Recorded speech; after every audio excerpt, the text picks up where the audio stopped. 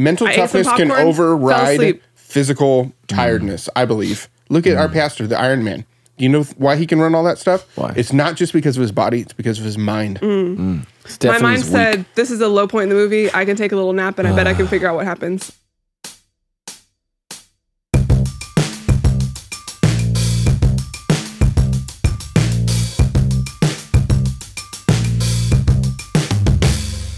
Well, hey, everybody, and welcome to The Debrief, a weekly Q&A show from your friends here at Sandals Church, where every single week, Pastor Matt Brown brings real answers to tough questions from the Bible and elsewhere in the world. I'm your friendly pal, Justin Pardee, hanging out with my magical friends, Stephanie Schaefer. What's up, guys? Yes, I'm sorry, I didn't mean to mansplain your own name. Thank you. I appreciate that. Wow.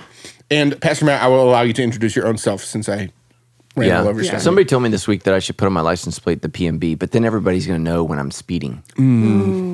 You know what's just a horrible the sting Lord to me? already knows when you're speeding. The license plate that I have right now is Mrs. PRD because I gave that to my wife when we got married. Because you're so selfless. I want the PRD for my license plate, but it's already taken by someone else in the state of California. It gets worse. This person lives in Riverside County because people send me photos of it, and they're like, "Who are you? Where are you driving?" Like, no.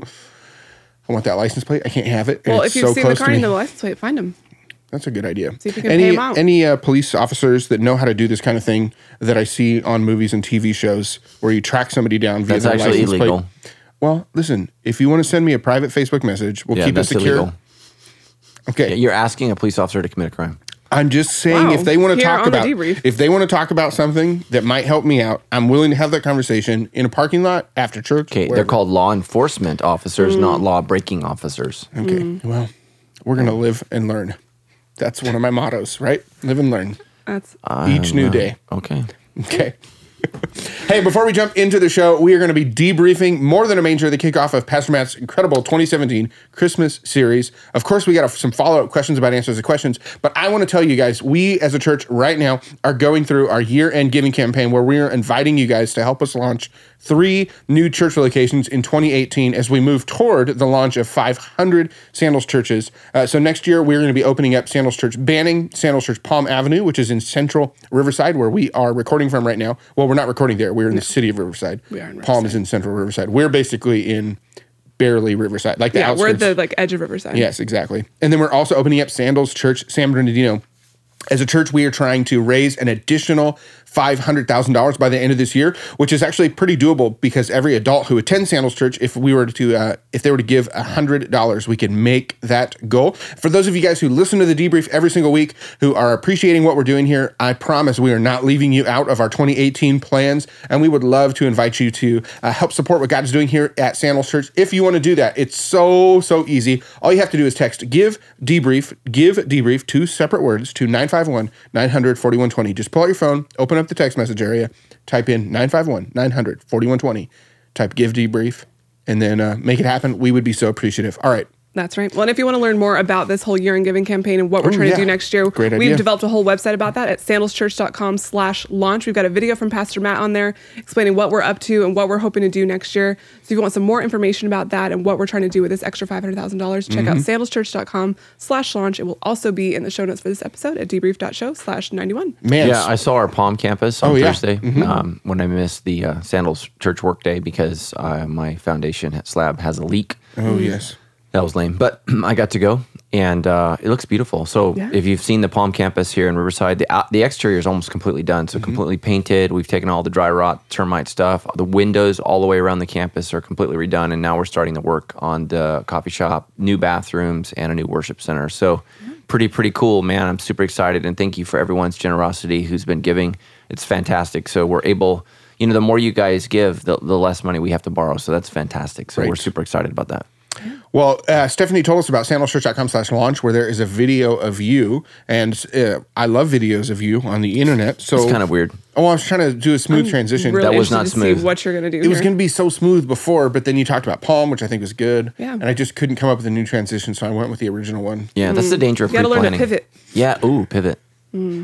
Yes. All right, fair enough. Well, Pastor Matt, but let's pivot directly into some great content from Pastor Matt. That was a horrible transition. Yeah. Jeez. Just try to be real, let the people know what's going on inside the mind of me. Let's go inside your mind and hear what's going on inside there.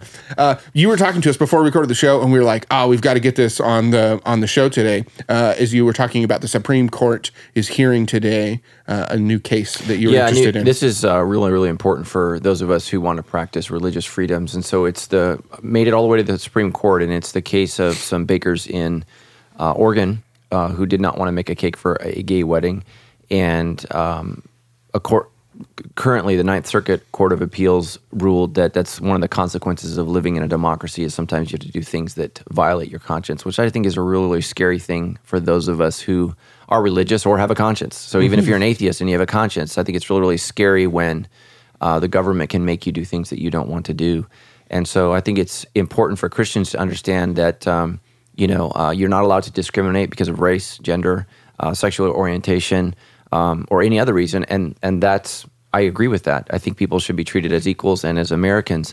But if you, for example, are African Americans and you own a bakery and a Ku Klux Klan member comes in and wants you to design a cake for their Ku Klux Klan rally, I believe that you should be able to object to that because you have every right to not participate in something that you believe it does not agree with your right to expression, your right to freedom of expression, to your faith, to your conscience. And I think that that's one of the things that makes America beautiful. And so I think that it's important that we all pray that as we go forward that the LGBTQ community would have rights as they should have rights, but those rights should not infringe upon the rights of others. And so we need to move forward. So be praying for that as the court hears that case, because ultimately it's going to have huge ramifications for all religious institutions everywhere if the government gets to decide what is and what is not religious practice or religious conscience. That's just a really, really scary thing for us. So be in prayer for that. Whether you're conservative or a liberal, this is something that you need to be in prayer for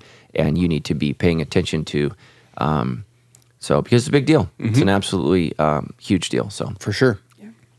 Well, before we jump into and actually start debriefing this sermon, we've got a follow-up question. I love these because they are questions about answers to questions, and this one comes from... I love when my answers confuse.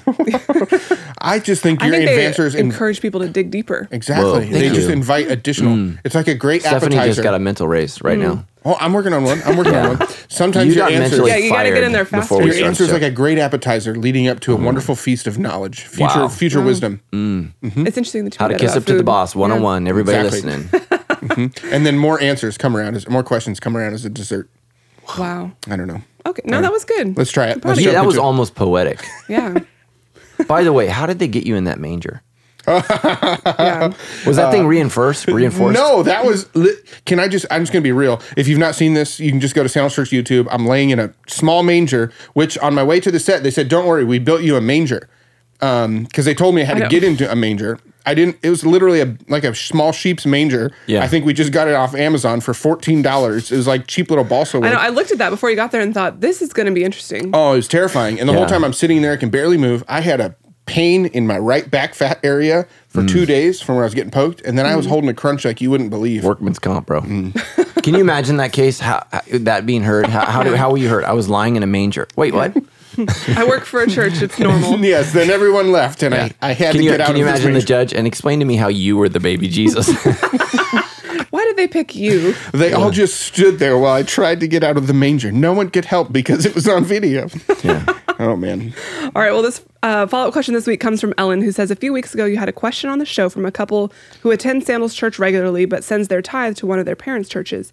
Your answer leaves me wondering if it's okay to be regularly involved in two churches and give a partial tithe to both. Yeah, I think ultimately what you need to do is pick a church. But I understand sometimes there are circumstances and situations, oftentimes during a time in your family life where maybe, for example, you've been going to a church for a long time and they don't have a youth program. That's when I encourage families to participate, to constantly make decisions about the family for the benefit of the children. And I think that that's absolutely important. And if the church adopted that philosophy universally, churches would never shrink. They would continually grow. But ultimately what churches do is they choose the older generation at the expense of the upcoming generation. And that's why churches die.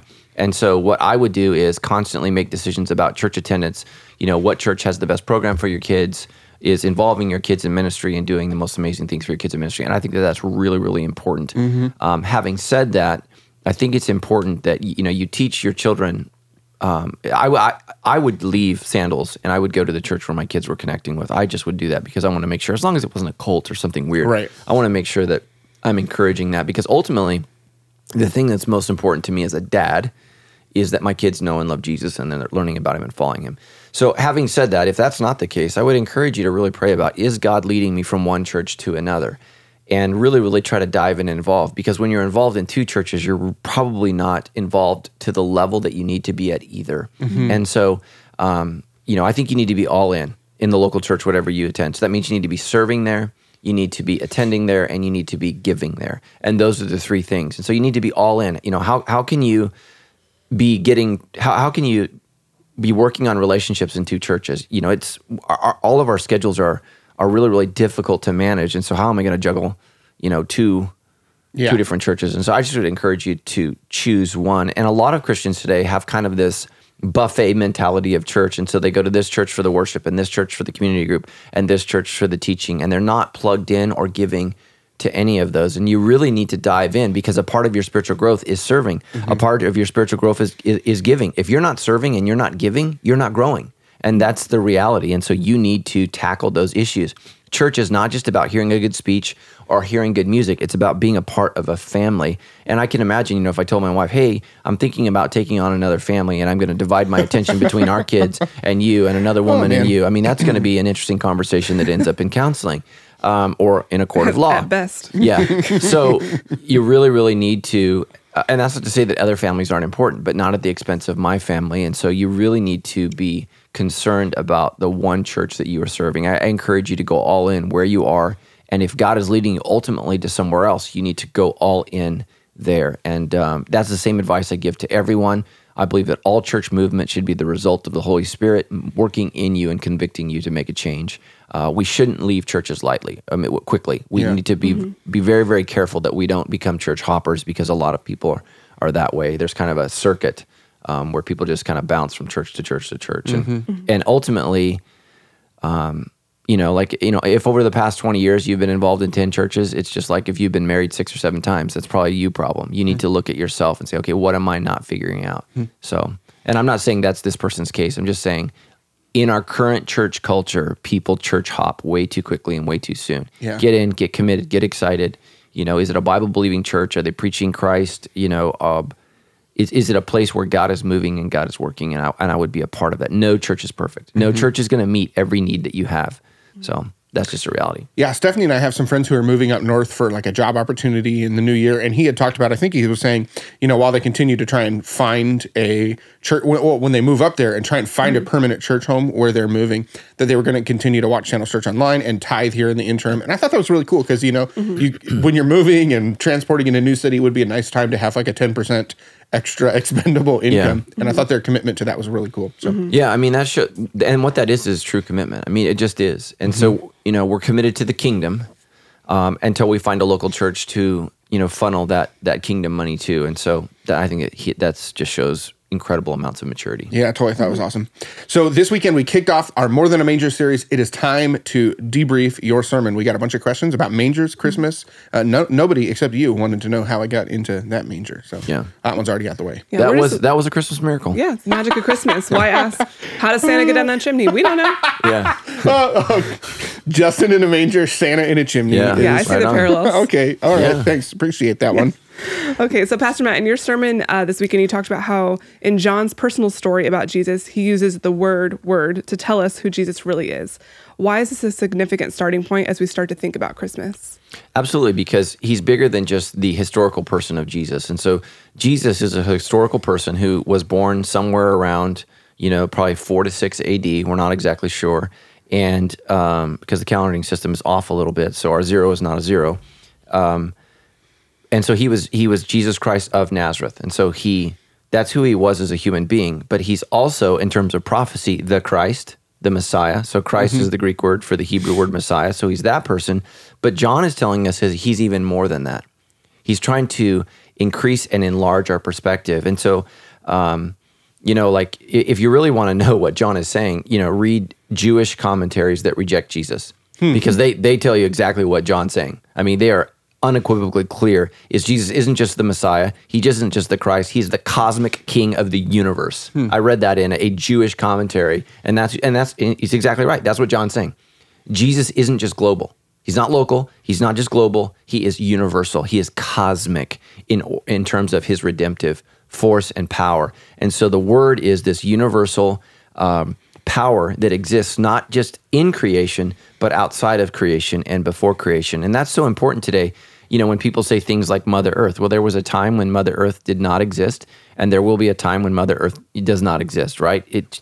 Mother Earth is a created thing, and I'm simply using that term because that's the term that people use that kind of worship the earth. And the earth shouldn't be worshipped, but it should be appreciated, it should be valued, it should be cared for and treated. But it's the creation. It is not the creator.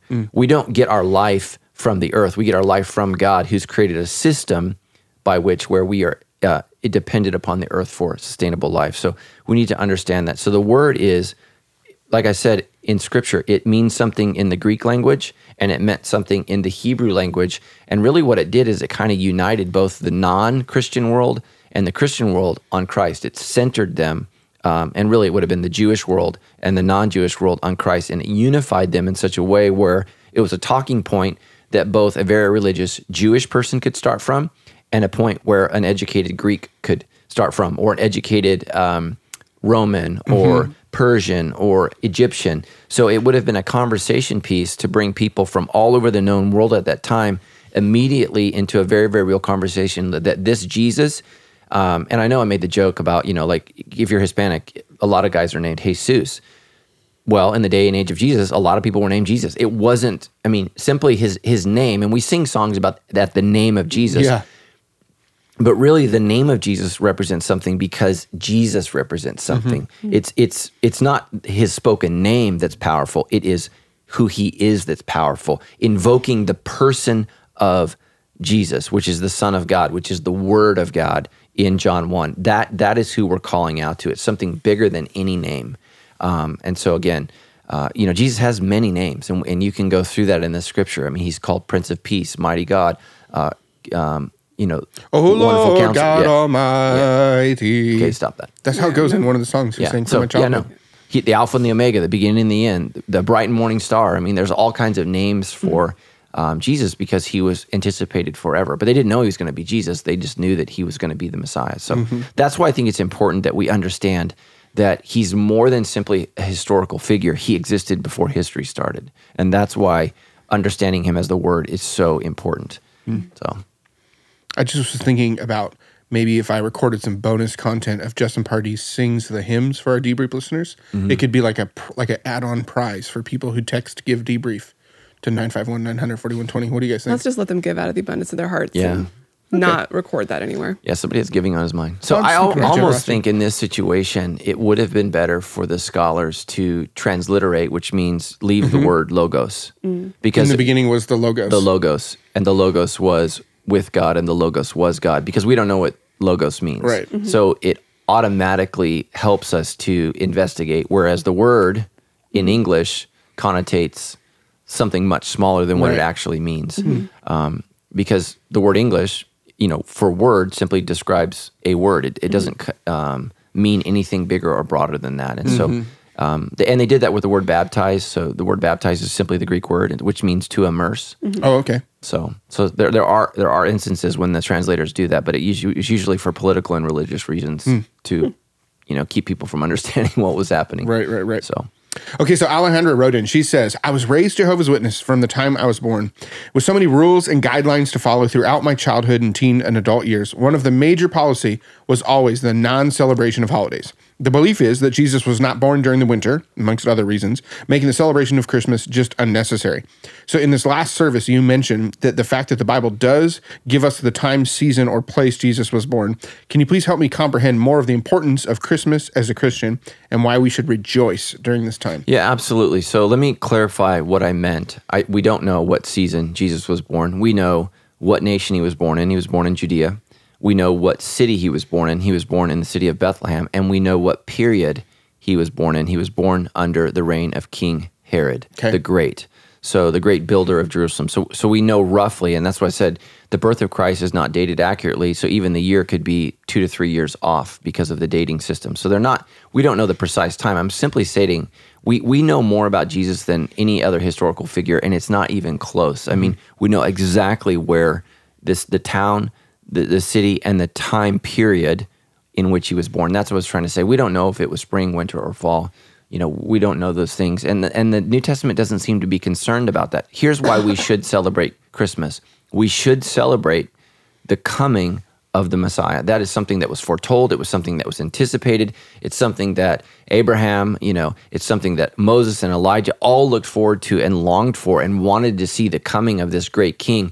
And so we celebrate that coming. And we do that, I think it's great to do that at a time of Christmas because everyone else, and again, why is this important? Non-Christians are already celebrating this holiday. It's a great opportunity to talk about who God is. Mm-hmm. It's a great transition. And so I think the Jehovah's Witnesses were foolish to kind of reject that, that holiday because it's an opportunity for them to naturally express their faith in who they believe Jesus is. And I think it's a miss. And, Jehovah's Witnesses historically have just made mountains out of molehills. I mean, they just die on hills that you shouldn't die on, like no birthdays, no holidays. And they have, in my opinion, ridiculous reasons for that. They are right that,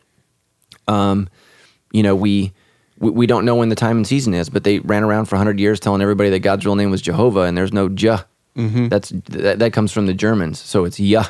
So they got the name wrong. So, or at least the pronouncement of the name wrong. And even now, most educated Jehovah's Witnesses will admit that, but it's a little funny.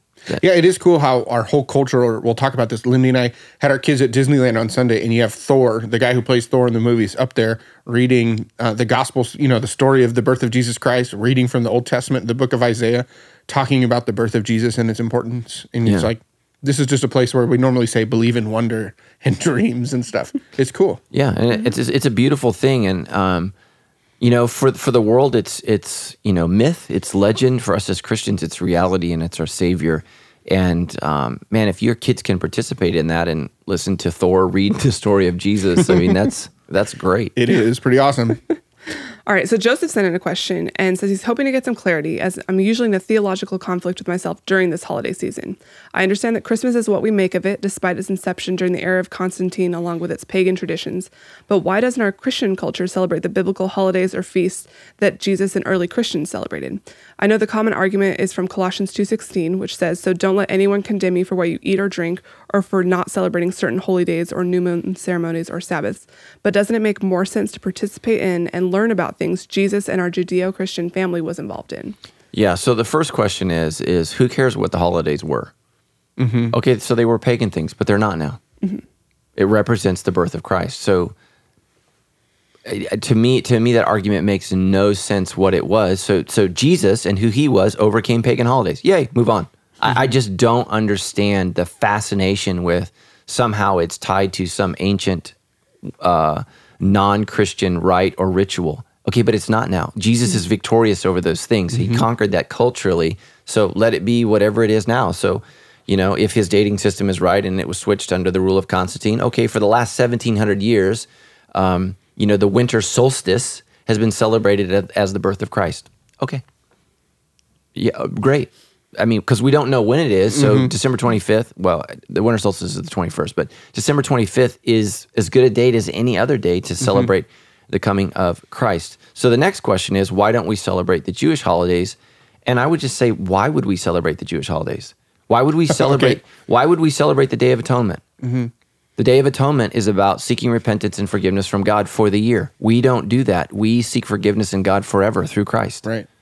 So I think that Acts 15 settles the issue. You do not have to be Jewish to follow Jesus. That is what's important. Now, if you are Jewish, I think it's important that you continue to celebrate those holidays and be with your Jewish friends because you want them saved and you want them to know Jesus and you want them to fall in love with God's ultimate plan for their salvation. Absolutely, you should continue to do that. But listen, I would like people in our church to be Christian, but I have no ambition or desire whatsoever for them to become Jewish. My gosh, the Bible says and Paul says that the purpose of the law was to teach us that we can't follow the law. I mean, anyone who's honest in the pursuit of the 613 laws that ultimately conservative Jews settled on was going to realize real quickly, you can't do it. You violate it all the time. And so That's why we worship Jesus for who he is and what he is. And, we don't celebrate, what is it? We had it on the show last week, the feast, Festival of Feasts. So when they go out and they camp and they remember when God fed them from manna. Well, we're not fed by manna. We're fed by Christ. We talked about that in last week's episode. Yeah. I mean, Jesus Christ has fulfilled all of those things. So we don't need a history lesson in what that was, and we don't need to have an unhealthy fascination with Judaism. We need to have a healthy and worshipful attitude of following Jesus. And so he is commanding us and teaching us what things we need to do. And so we need to look at Scripture and what Paul says and what John says and what Peter says and the other writers of the New Testament, and we need to devote ourselves to those things, which really are summarized in love God and love your neighbor. Mm-hmm. I mean, that's basically the tenets of what we need to do. Be a better person in the name of Jesus, and that's what we're supposed to do. We do gather together on a weekly basis to remember that the resurrection of Jesus is why the church historically has worshiped on Sundays. It's Resurrection Sunday, the first day of a new week, and so we do that on a regular basis, honoring and remembering that once a year. We remember Easter, where Jesus Christ is crucified and laid in the tomb for 3 days. We remember those days. But really, the only two ordinances we have in Scripture, and the word ordinance simply means orders. The way that I read it is we are to break bread on a regular basis, which is to participate in the Lord's Supper, and we are to baptize those who repent of their sins and follow Jesus. So those are the things that we do, that we're ordered to do. And then when we come together, like we talked about last week, let there be a word, a song, a hymn, only have a couple people speak, and make sure that you conduct your religious ceremony in such a way, your Christian religious ceremony in such a way that it takes into account non-believers are present. Mm-hmm. Explain things. Let people know, and so that's what we need to be doing. We need to not be going backwards by becoming Jewish. We need to be going forwards and helping people follow Jesus, and that needs to be our fixation and our focus. There's nothing wrong with those holidays, and like I said, if you're Jewish, man, celebrate that stuff, and you can see Jesus all in it. Yeah, that's really cool. I've always wondered why you've said that, because, I mean, you've talked about this since even before, like a year and a half ago, when we were going through some of the Luke stuff and people were asking questions about Jewish traditions. And you've said, if you're a Jew, stay and participate. I've always kind of wondered about that. But as you're explaining it right now, I was just thinking, the three of us, we have friends who are working amongst Muslims, and, they participate in many of the feasts and religious celebrations, not for their own spiritual benefit, but so that they can try and highlight the goodness of Jesus and the grace of his love and mercy on us in the midst of all that stuff. That makes a lot of sense to me, what you're saying now. Well, let me give you another example. One of the questions I always get is, why aren't there crosses all over Sandals churches? Now, let me say this. If we have a church that has a cross, that's great.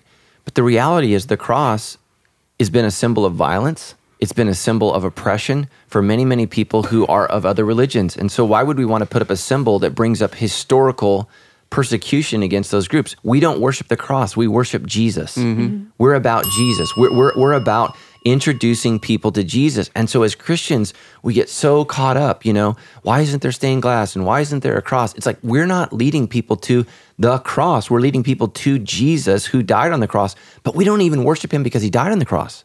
Yeah, we worship him because he rose. Mm-hmm. Thousands, hundreds of thousands of people died on the cross. One rose from the dead, and his name is Jesus. And it's the resurrection that makes Jesus unique. Mm-hmm. I mean, that's who he is. And so again, don't quote me. I'm not anti-crosses. I'm just saying that symbol oftentimes prohibits as many people as it draws. It draws Christians. And if we really want a symbol, the early church symbol was a fish. Mm-hmm.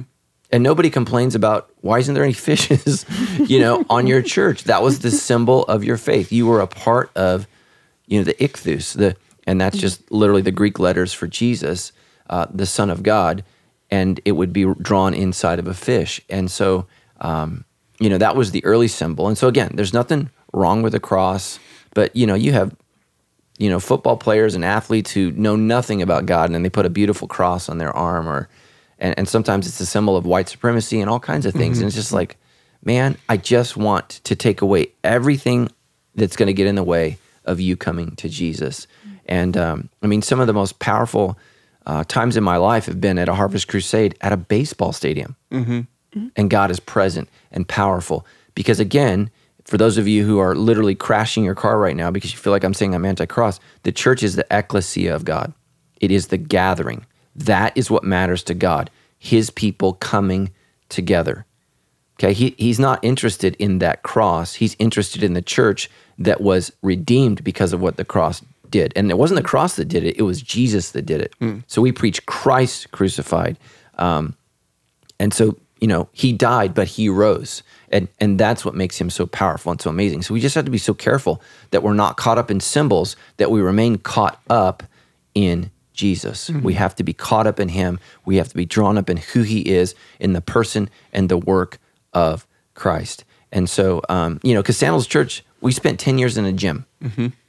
And we were the fastest growing church anywhere near us, in a gym, in a smelly, stinky gym. It was disgusting. Yeah. No offense to Cal Baptist, but that's why they built a new one.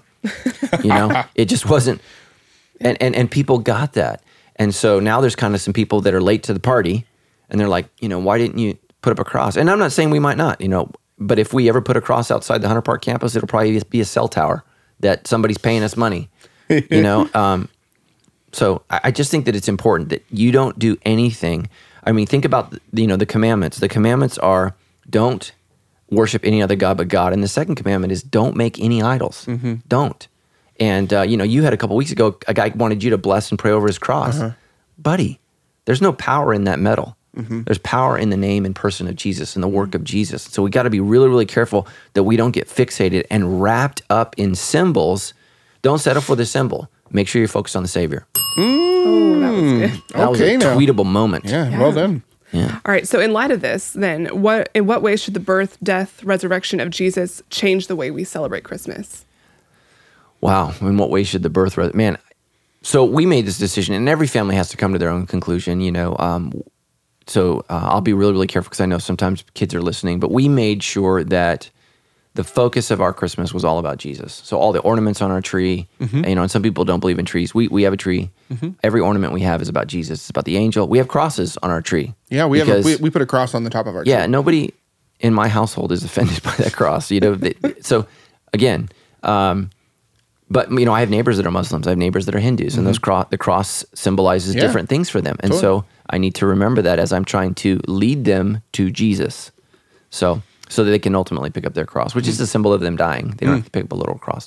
So I think that society is constantly trying to take your attention off God and off Jesus. And what you need to do is work diligently to make sure that you remember that Christmas is all about God showing up to save us when there was no other way. And so that's why Jesus did what he did, that he came, he took on the form of a servant, a slave actually is what Philippians chapter 2 says, and he became a human being, and he humbled himself to the point of death on the cross. And because of what Jesus Christ did, God raised him up, and that at the name of Jesus, every knee shall bow, both in heaven and on earth and in all creation. And that's what we need to do. And so just really, really encourage, your family and for you personally, that it's about Jesus. And I think that that's easy to do, man. We were talking about, we went to Disneyland yesterday, and we did the ride Soarin'. It was one of the most worshipful things I've done in a while. I literally was at a ride at Disneyland. I was in tears at the greatness and glory of God. Yeah. I could not believe what I was seeing in the Matterhorn. I just could not believe. I mean, it looks like it's fake, but God made it. And oh my gosh, if you haven't done that ride, do it. And I literally was in tears, not because of Disneyland. All Disneyland did was capture on video in a way that does slight justice to the creation. Because the only other way that they're getting me to do that is strapping me to the bottom of an airplane and flying me over the top. And that's not happening. I'm not doing that. So, I get to see what maybe a few human beings have seen and what God has seen for all, creation since he made that. And man, it was just incredible. Flying over elephants in Tanzania. I just God, it's so great. It was awesome. And so for me, make Christmas just reflect in your life his greatness and his goodness. And so the danger of the manger is making Jesus small. That's the danger. Make sure that you understand that what's in that baby is the word, the logos. The creator became a creature. That's what Christmas is about. Think about that. The creator became a creature. He subjected himself to the own rules and laws of his creation so that he could save what was always his. And that's what a lot of you people don't know. I got this great Instagram quote today, and he said, I've been an atheist for 20 years, but my girlfriend, I think that's what GF means, is bringing me to Sandals Church, and I'm changing my view on God. And I just thought, oh my gosh. And I texted him, I said, that's what Sandals is for. Sandals exists not for people who need the symbol of the cross, but people who need to be led gently to the cross.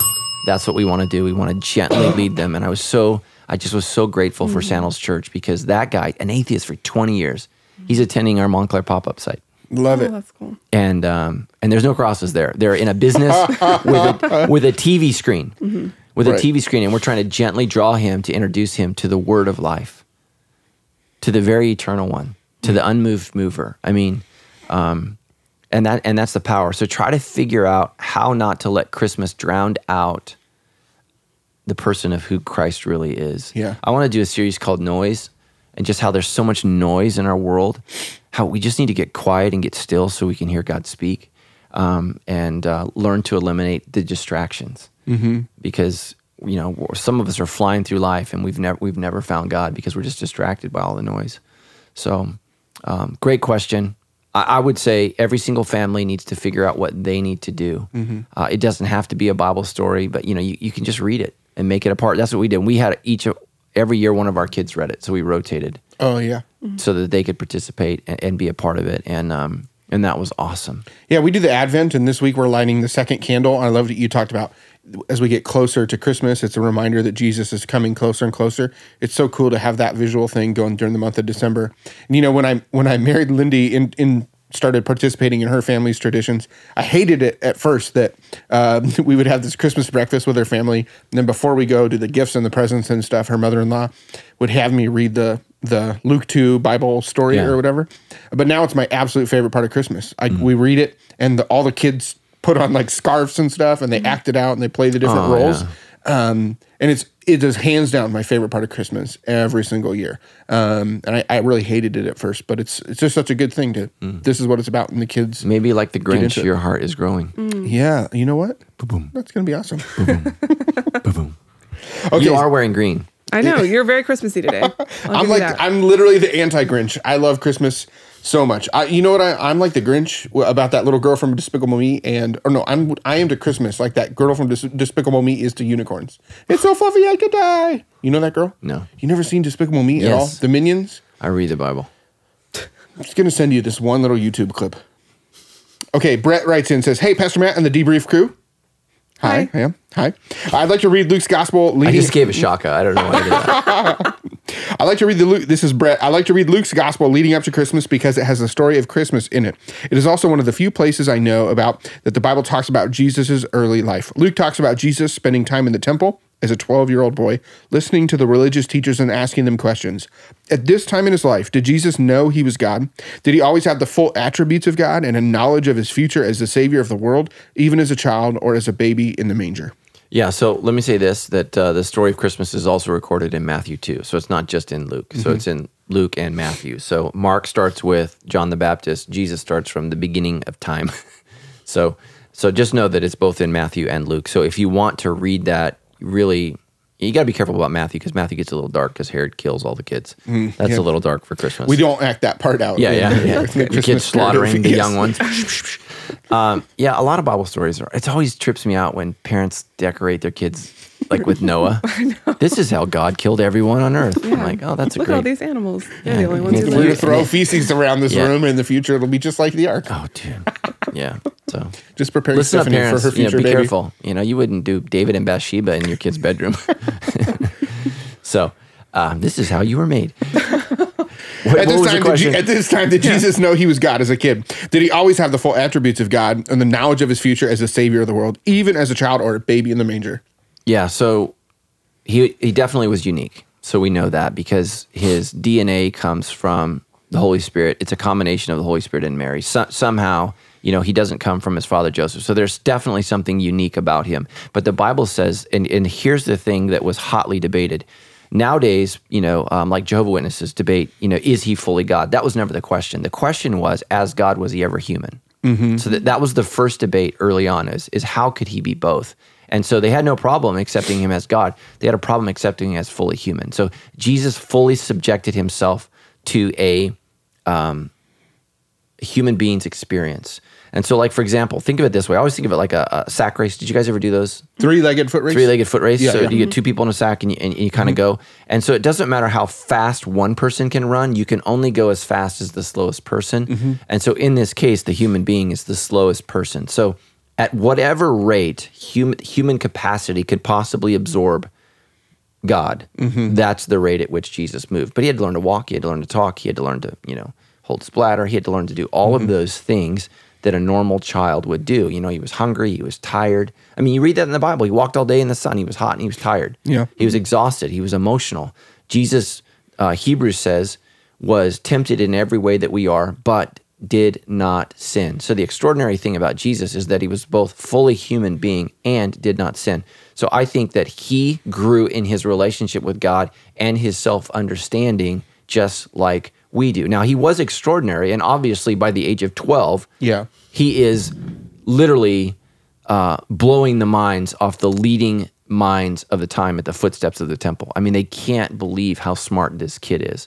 So I've always wondered, do you think in that moment, are they just impressed with his knowledge of the scriptures, or is it about him interpreting them and explaining them? Or anything? Luke doesn't really give us a big picture other than that they're confounded by him and they're mesmerized by him. So I think there's a couple things that are happening. Number one, he's young. Number two, he's not being formally trained, so he's from a poorer family, and he's from Nazareth. So there's not a leading school or synagogue. Just like nowadays, you send your kids if you can, and you have the right pedigree and the right history to Harvard, Yale, whatever, to perpetuate your family's wealth and power and prestige.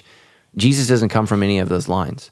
So his family is not uber wealthy, and they're living in Nazareth, which was a very, very small town. And Joseph was probably a masonry worker, a stone, think about our guys that, do the streets. I mean, he works with stone and cement and those kind of things. So he's just wowing them.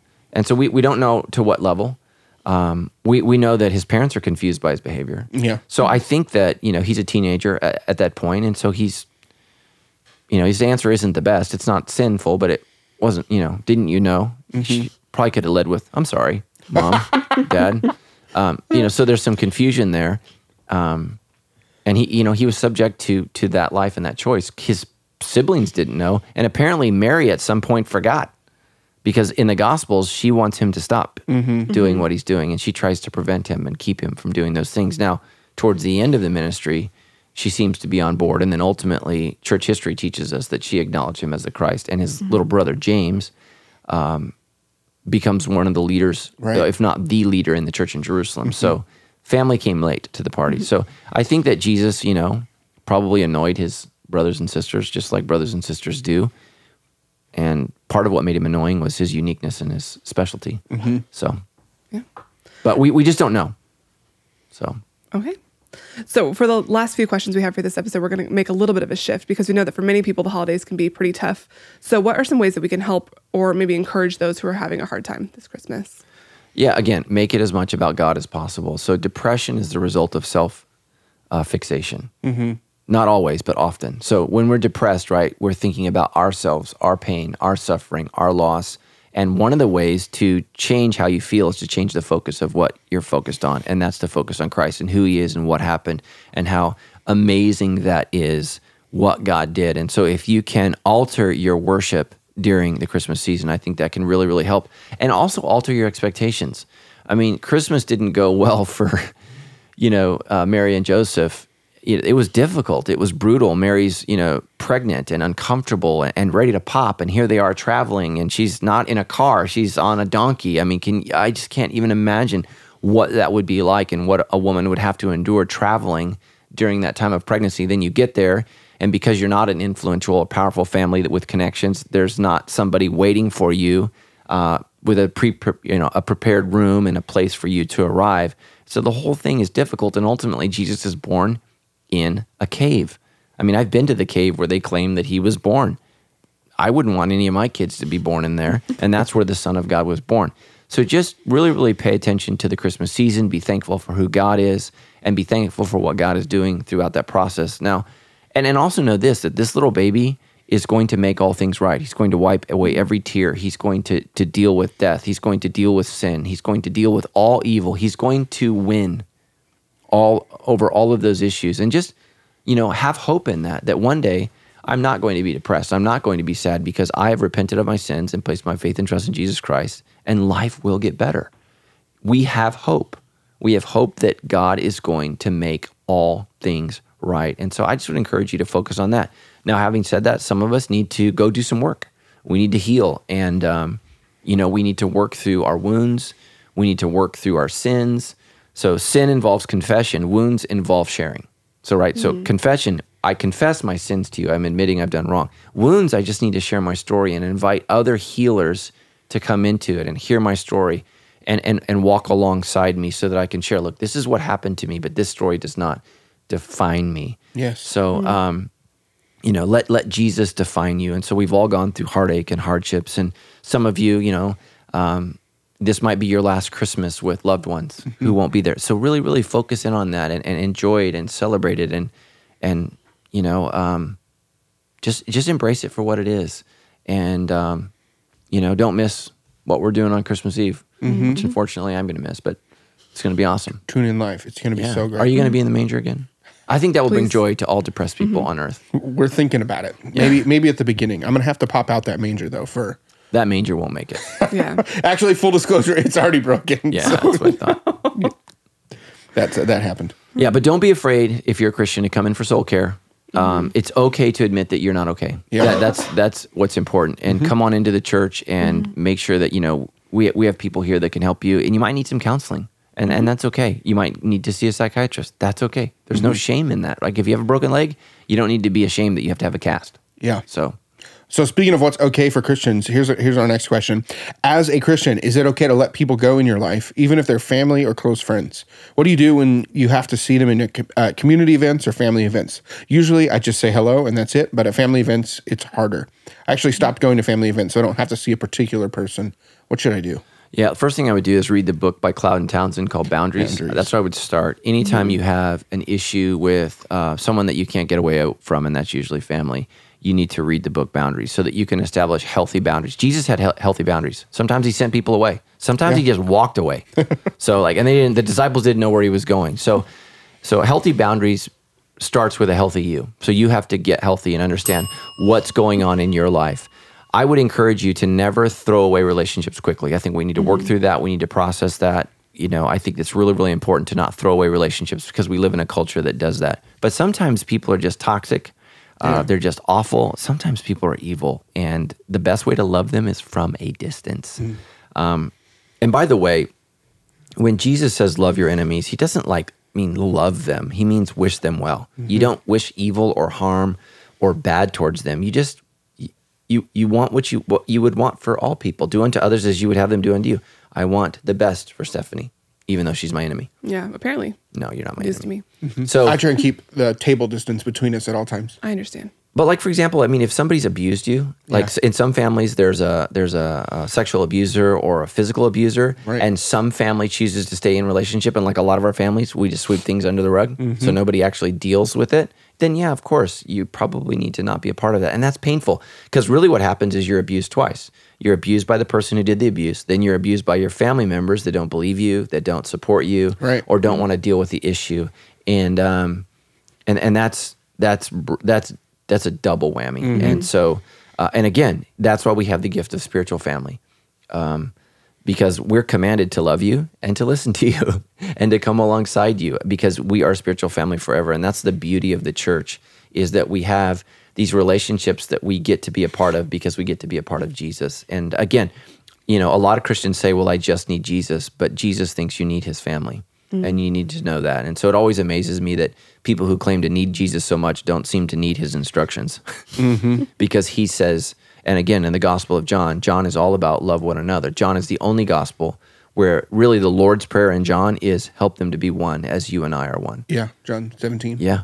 So Jesus is concerned about our relationships. And the beautiful thing in the church is we're going to operate according to guidelines of Scripture. Most of our families do not do that. Like you can't open up your Bible and say, well, here's what the scripture says in most of our families. You can do that at church. Like we submit to what the word of God says. And ultimately, when God speaks, we shut up. So that's the beauty of the family of God is we actually have a father who doesn't budge and he always does what's right.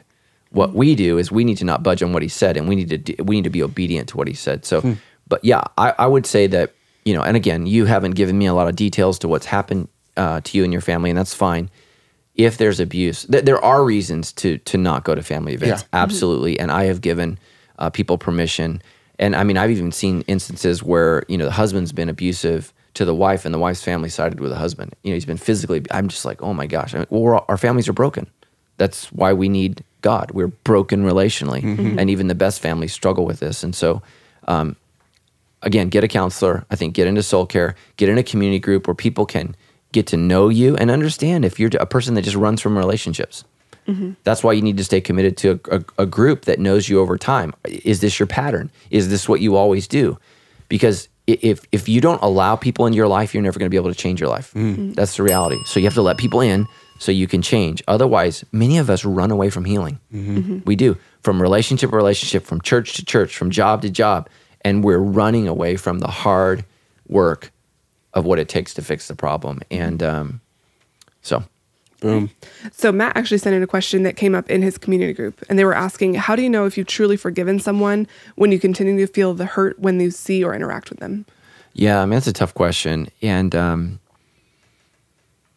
it depends on the level of the wound. I always, we always need to be careful when we judge other people's processing in their journey of forgiveness. Because people who haven't been really hurt are quick to challenge people to forgive. People who've been deeply wounded. And so you just need to ask yourself, if you're one of those people that's running around demanding instantaneous level of forgiveness, you probably haven't been hurt all that bad. You need to give people time. And so here's what I look for. I look for the heart. Are you willing to work towards forgiveness? Are you willing to work towards that? And then what does that look like? Some of our personalities, we don't roll out the red carpet when it comes to forgiveness. We just don't. We don't have a big welcome mat that says, I'm here to forgive all who've offended me. Some of us like to be offended. We like to be hurt. We like to be wounded. We like to be the victim. We live in a victim culture. Our culture loves to blame everybody else. So some of us don't want to get well. Remember when Jesus goes to Bethsaida? Bethesda, yes, that's not right. I think it's Bethsaida. Bethsaida, yeah. Bethsaida. The pool in Jerusalem. He says, do you want to get well? Why would he ask that? Because some people just like to sit by the pool and moan for 30 years.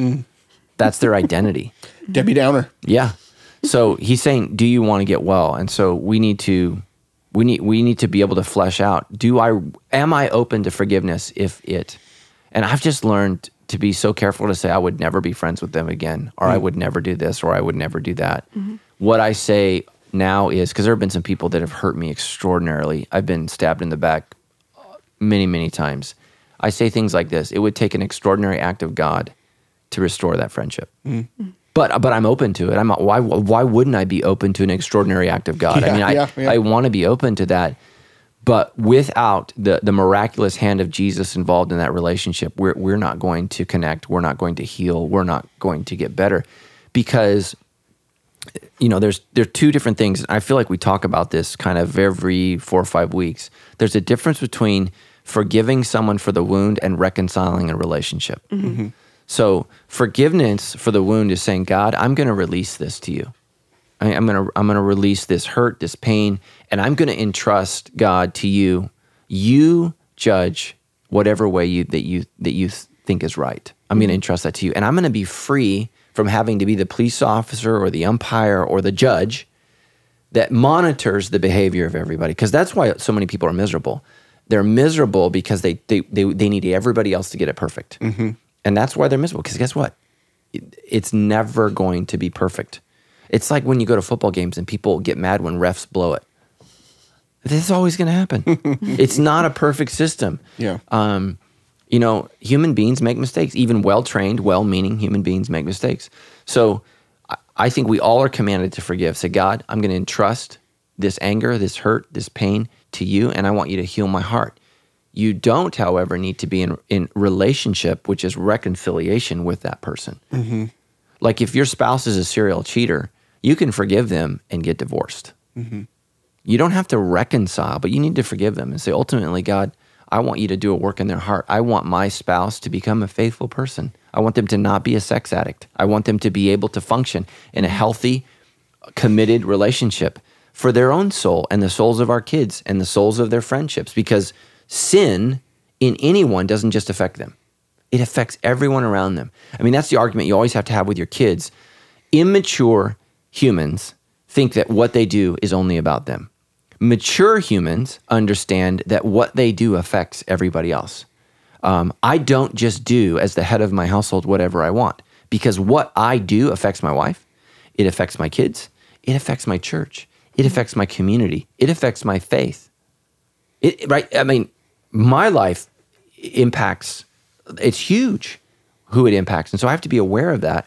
And so what I then have to do is deal with my heart. Why do I want to do that? And I have to tackle what's going on in my life. So I would say, be quick to forgive judgment. Give judgment to God. I am not going to judge you. I'm going to let God judge you. And that doesn't mean that you don't say it didn't hurt you, that it wasn't awful, it wasn't ugly. It doesn't mean that, in cases of crimes, we need to be verbal about that. Like if somebody sexually abuses you, you need to not keep that to yourself. We need to talk to the police about that. You need to come talk to the church, because they've already wounded you. We don't want them to hurt anyone else. So we need to intervene, and we need to be aware. And again, that's not gossip or slander. If I come to you and I say, hey, Justin, you're about ready to marry this person, or you're about ready to get into business with this person, and here was my experience. I've forgiven them. I wish them well, but I want you to know, be careful. Be careful. And I always say this. This is what I always say. And you are free to tell them everything I've said. I can't tell you how many times I say, nothing I'm sharing is in confidence. Because when it needs to be in confidence, it's usually slander. It's usually gossip. And I tell them, I think you've heard me say this, nothing in my conversation is confidential. Everything I've said, I'm willing to say. Because, I've worked through them. I've worked through them. I've forgiven them, whatever. However, maybe they haven't grown. Maybe they have. I don't know. So reconciliation then involves them coming back and saying, hey, I really hurt you. I did this. I'm really sorry. Please forgive me. How can I make this right? And reconciliation is not general apologies. Reconciliation is specific, and you see that the person holds the pain. So we talked about, I was talking with actually an employee at church about why it was so hard for them to confess to me and not to God. Because when you confess to God, you don't see the pain. When you confess to another person, you see the pain, you see the hurt. And so reconciliation involves going back and saying, I'm sorry I did this. That was wrong. If you can. Sometimes you will cause more damage if you go back to the victim and you try to make it right. So you have to use discretion there and have counsel. Because sometimes going back can send people completely back into a spiral of pain and suffering because of some things that you've done or didn't do. So, be very, very careful about that.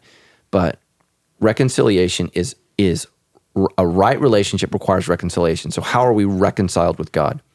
We say, God, I have sinned against you, and I repent of that sin, and I ask you to forgive me in the name of Jesus Christ. That's reconciliation. So, like let's say I cheated on Tammy. I don't just say, I'm sorry for everything I did. I say, I'm sorry that I committed adultery against you. That was a sin against you and against God. Please forgive me. And, oh, by the way, if we're going to remain in a relationship, which I didn't cheat, but if we're going to remain in a relationship, I'm going to commit to you. Repentance is not just saying, I'm sorry for what I did. It's saying that's not going to happen again. Yeah. Repentance is turning away. So, and oftentimes when people say they can't stop, what that means is they're not ready to repent. They've not gotten to the place where they hate what they do. So, and ultimately God hates what you do because of what it does to you. He doesn't hate you. Sin destroys you. Jesus saves you. And that's the reality. So, great questions, man. Man, speaking of forgiveness, this last Sunday night or Saturday night while you were preaching at Hunter Park campus, you looked in my particular direction. You're up there on stage and I yawned. I know. Right? A lot of people were yawning on Saturday night. It was wounding my spirit. I want to apologize for it. I'm not truly convinced I can repent yet, simply due to You need to drink more coffee before you come to church, as does every other Saturday night attender. I can definitely commit to that, although I can't commit to the future oxygen levels of my In the brain. name of Jesus, every Saturday night attender, please go to Starbucks or the Depot before you come to church. That's awesome. Well, man, there has been all kinds of holiday goodness. We're going to get to more of this over the next couple of weeks as we get to continue the More Than a Manger series. But this has been a great start. I really love how we're looking at Christmas this year. I'm excited about it. Yeah. And so if you want to get more from this episode, we've got the show notes at debrief.show/91. We'll have some of those books that we've mentioned. 91, man. I know. We are inching toward 100. We're actually planning some really cool stuff for that one. But that's in the new year. We'll get to that then. But we will, for now, have links to those books that we talked about on the show, some of the verses that Pastor Matt mentioned, all sorts of great resources. We'll also have a link to get connected with Soul Care if some of that was stuff that you realized, I need to talk to the folks in Soul Care if I'm going to get through this. Yeah, they're amazing. They are. I think that's one of probably the fastest growing areas in our church is our Soul Care team. They've got people at every campus. It's incredible. We'll have the link there to get connected with them if you need some help this holiday season or whenever you may be listening to this episode. We'll have that all at debrief.show/91. That's right. And of course, we want to invite you guys to join us as we try and launch really 500 Sandals churches, but we're getting the next 3 out of the gate as quickly as possible. You can participate by going to sandalschurch.com/launch or text Give Debrief to 951-900-4120. That's a good episode. Stephanie, I was thinking though, if you got inspired by what Pastor Matt said, maybe you want to consider just exploring what it might be like to have your baby in a cave. I'm going to pass, but thank you. It could be real. It's a spiritual foundation for I'm going to let Jesus birth. be the one Spiritual who did foundation that. of the birth. I don't think there are caves in Riverside. Yeah. Sorry. We could find some. That's okay. There's a lot of mountains around here, a lot of hills, you know? Caves, so. No, too bad. If any police officers know about caves located in Riverside, just reach out to me. That was creepy.